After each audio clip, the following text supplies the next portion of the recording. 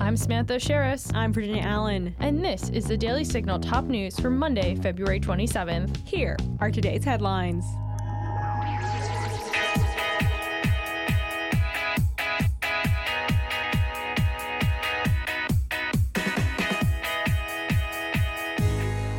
We now have the latest information on what country in the world is most economically free.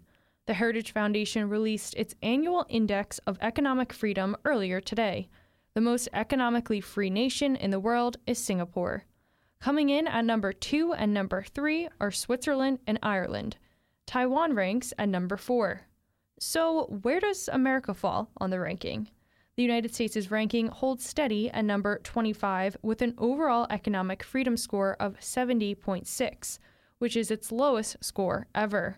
The latest annual index considers economic policies and conditions in 184 sovereign countries from July 1st, 2021 through June 30th, 2022, and reveals a world economy that, taken as a whole, is mostly unfree. Heritage Foundation President Kevin Roberts says the index is a sign that too many countries have renounced basic economic principles, leaving communities to suffer with the consequences. The nations with the least economic freedom are Venezuela, Cuba, and North Korea. You can find more about this report at dailysignal.com. Walt Disney World lost a little bit of its power today.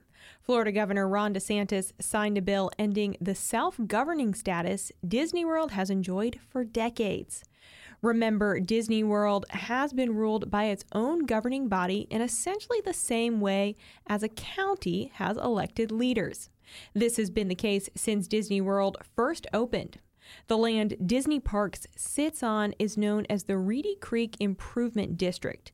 But now, the land Disney sits on will be a state-controlled district accountable to the people of Florida, according to DeSantis.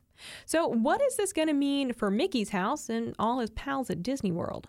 Well, according to DeSantis, it ends Disney's self-governing status and ends Disney's exemption from the Florida Building Code and Florida Fire Prevention Code. Disney will no longer be exempt from state regulatory reviews and approvals.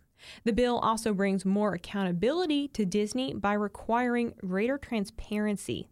And Mickey and all his pals will now have to pay their fair share in taxes. And the bill requires that Disney's municipal debt will be paid by Disney, not Florida taxpayers. DeSantis says the bill prevents leftist local governments from using the situation to raise local taxes. The changes come after months of tension between Disney and DeSantis. This is not the first time that DeSantis and Disney have butted heads. As many of you may remember, Disney World openly opposed a DeSantis-backed bill last year that prohibits the teaching of gender ideology to young children in classrooms. Disney claimed the bill was anti-gay and called it the Don't Say Gay bill. Governor DeSantis says allowing a corporation to control its own government is bad policy. So moving forward, the House of Mouse will not be getting any special treatment in Florida. We have new information on the origins of COVID-19. Over the weekend, the U.S. Energy Department said COVID-19 likely came from an accidental leak at a lab in China. The Energy Department had previously said it was not sure what the origin of the virus was.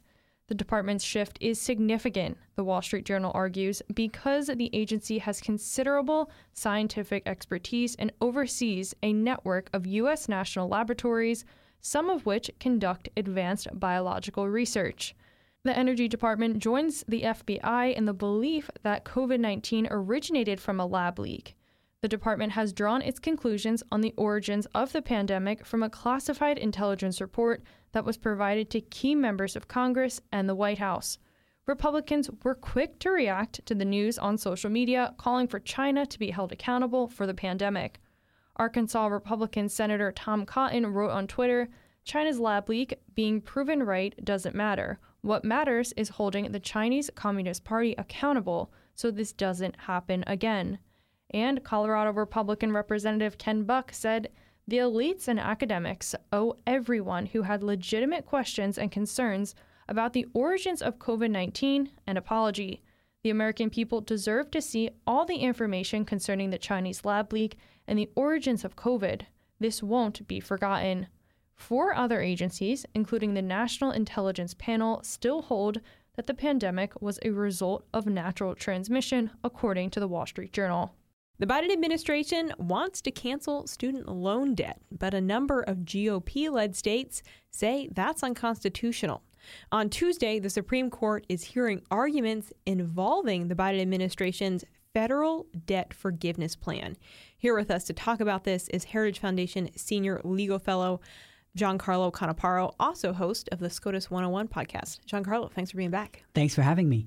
So explain, if you would, these Supreme Court cases. What is the Supreme Court hearing on Tuesday, and why are GOP states that include Nebraska, Missouri, Arkansas, Iowa, Kansas, and South Carolina, why are they saying that the Biden administration can't forgive student loan debt in this broad, sweeping way? Sure. So both the cases raise the same merits arguments. And the only question between the state cases and the individual borrower cases, is the question of standing. Now, I'll start there. Standing is a legal rule that says if you want to bring a case, you have to have a real injury that's caused by the other side that a court can fix. And in this case, the states say, well, we have student loan servicers, state agencies that take money from the federal government in order to service the student loans. And if you cancel all the student loans, our agencies and therefore the states lose a bunch of money. That seems to be a pretty solid standing argument. Now, the other argument brought by the individual who's suing, he did not qualify. And he says that he has a procedural injury, which is that he didn't get to meaningfully participate in the executive agency making process that led to Biden's loan cancellation plan. Now, the states probably have the strongest argument, but regardless, the merits are the same. And the case all hinges on an act called the HEROES Act. And it was an emergency act. And what it does is it says that in the time of war or another national emergency, the president can waive or modify, is the statutory language, certain provisions of the student loan statutes, provided that he does so in a way which is necessary to make sure that affected people are not worse off. So there's a lot to unpack there. The act was created after 9/11 to give temporary relief from student loan obligations to service members deployed overseas. But Biden has said, well, because we have a national emergency, which is COVID, I can actually extend that to cancel all student loans for 95.5% of all borrowers in the country. And this hinges really on the phrase waive and modify. He says that means I get all the power I want. And affected persons, and he just says that means everybody. So that's really the question. Does waive and modify mean cancel student loans? Probably not. Does affected persons just mean everybody? Almost certainly not. You have to show that you have tailored the program only to those people who are actually made financially worse off because of the pandemic. Biden has not done that. Okay. There are going to be many people who rode through the pandemic who didn't suffer financially. They will get their loans canceled, but they don't qualify as affected people. In short, when you look through the government's briefs and the legal opinions justifying this, they made no attempt to tailor it to people who are actually worse off, which the statute requires. That's probably how the case is going to come out. The Supreme Court will probably say, you didn't live up to the statutory obligations. There are a couple other ways that it could go wrong, too, for the Biden administration, and I'm happy to discuss those, too, if you want. Yeah, no, that's fascinating, Giancarlo. So in your professional legal opinion, for our listeners who do have student loan debt, are they going to see that debt canceled after the Supreme Court ruling, or in all likelihood, should they still be putting those dollars aside and saving to pay those student loans back? Well, my sense is that the Biden administration is probably going to lose the case if the Supreme Court finds that one of the states or the individual borrower has standing, which I think is probably likely. But it seems to me relatively clear that Biden did not comply with the statute here, that the statute, first of all, was not meant to cancel student loans to the tune of $400 billion when it was invented to give temporary relief to service members deployed overseas. It seems a real stretch. And when the court interprets statutes like that purport to give the executive power and the executive branch expands them in new and sort of unforeseen ways, the court applies what's called the major questions doctrine. And it asks, does this policy raise really important questions of economic or political significance? Here, definitely yes. I mean, $400 billion is probably the largest unilateral spending in American history. Political significance is settled, right? This has been a huge debate point for years. And so if policy raises important questions like that, the Supreme Court asks, did Congress expressly, clearly give the executive the power to do that? And that's just not there in this statute. Giancarlo, we really appreciate your time today. For those that want to hear more from Giancarlo, you can check out his podcast, SCOTUS 101, that he co-hosts with Zach Smith. You can also read all of his research and reporting at heritage.org and also on the Daily Signal. Giancarlo, thanks for your time. Thanks for having me. And that'll do it for today's episode. Thank you for listening to the Daily Signal's top news. If you haven't had the chance, be sure to check out our morning show right here in this podcast feed, where we bring you interviews with lawmakers, experts, and leading conservative voices.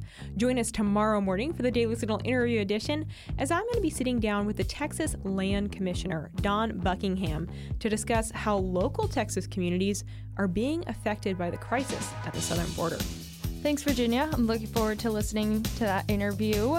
And if you want to listen to more interviews like what Virginia has in store for us tomorrow, make sure you subscribe to the Daily Signal wherever you get your podcasts, and help us reach even more listeners by leaving a 5-star rating and review. We read and appreciate all of your feedback. Thanks again for joining us today, and we'll see you right back here tomorrow morning. The Daily Signal podcast is brought to you by more than 500,000 members of the Heritage Foundation. Executive producers are Rob Bluey and Kate Trinko.